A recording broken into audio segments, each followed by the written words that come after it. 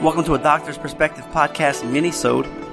I mentioned we would start doing these, and what this is going to be, this minisode is me giving you a summary, the highlights of podcasts that I listen to. Now, it is something I should have been doing like 6 months ago because I kind of thought about it, and I was like, well, I don't really want to start another podcast, another website, and all that.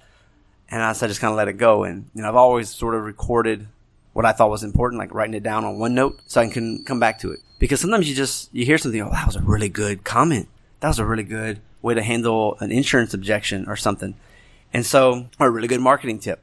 And then I write it down, but I don't, I could probably go through one episode like this with just a bunch of like really random topics like that. But the problem is I wouldn't know who to reference. And I would like to at least be able to reference the show that I got it from. So I might still do that. So this is what these minisodes are going to be. This is episode 1. And I just look back and I realize, like, dang, all the things that I have listened to over the past 2 years is widely diverse. And so pretty much what you're going to get, and there's going to be some chiropractic, some marketing, some cash practice PT and dentist. You're going to hear maybe some random business topics that I listen to from some different shows.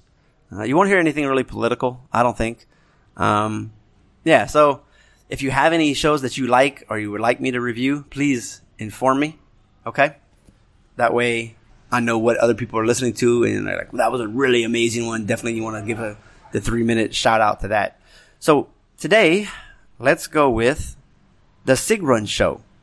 And the episode is how to write your best copy. So she interviewed a wonderful lady who does copywriting and website design. And of course, she charges. And here was the thing. When you're first starting out in a new field, especially for like internet design, stuff like that, normally you're like, I want to charge $300, but man, I just don't have the confidence. Maybe it needs to be like $150. Okay. So you're getting your feet wet, and that's fine. You're just starting out, you get your feet wet, get comfortable charging these prices. And then as you go, you start increasing your price. And I think we could see that in a doctor's office. Like, you may not feel comfortable charging $50 for some service that other people are charging. So you just start less. Once you realize, like, wow, this benefits a lot of people. I'm getting more comfortable with my own money issues. And yes, it's time to start charging $50. And another option is you start charging per hour. And then you have these clients, you might have like a project and it's $1,000 project. You say, I want 50% up front and 50% when I finish. Well, apparently those who are in the business start realizing, people don't really always finish a project. So you almost never get paid the rest of it. Or then you finish it and you got to start chasing people because they weren't exactly happy with it, or they just didn't want to pay you that last bit. You know how people are. And so it can become a problem. So then she graduated into saying, hey, you know what? It's $1,000 and it's $1,000 up front. When I complete it is when I complete it. It's ain't a 5-hour deal. It's not a 20-hour deal. However long it takes me to finish it is when I'm going to finish it, and you're going to get a product and a result that you are excited for. And I like that idea too. And so I'm trying to figure out, how can you relate this to, a clinic that you have? And I already kind of did part of it. And I've mentioned before, there's lots of ways to charge people. You can charge them like as a case fee. I'm not a big fan of like these really high dollar, same for everyone. So if it's the same for everyone, to me, that's a problem. But if it's tailored to the person, I can get down with that.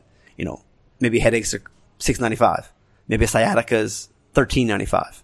Why? Because it's more complicated. There's a lot more going on. You got to do a lot more rehab with the low back than for the headaches. And then it's time-based, perhaps, where you're like, yeah, this would probably take a month.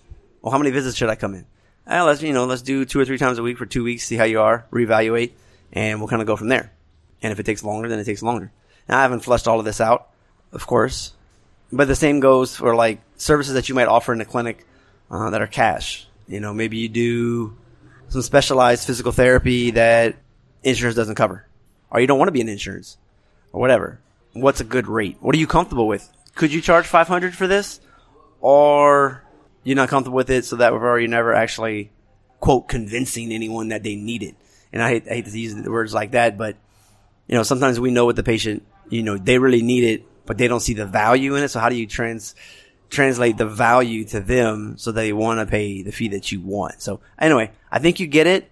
Hopefully it's got you thinking about things for your own practice and ways that you can be a little more strong in your pricing, or diversify the way, maybe you have a membership practice in some aspect, and you start increasing your rates for that or something. Or, maybe you do a 6-month plan instead of like a month-to-month plan, and that way you have them committed for a little bit longer for like a workout program.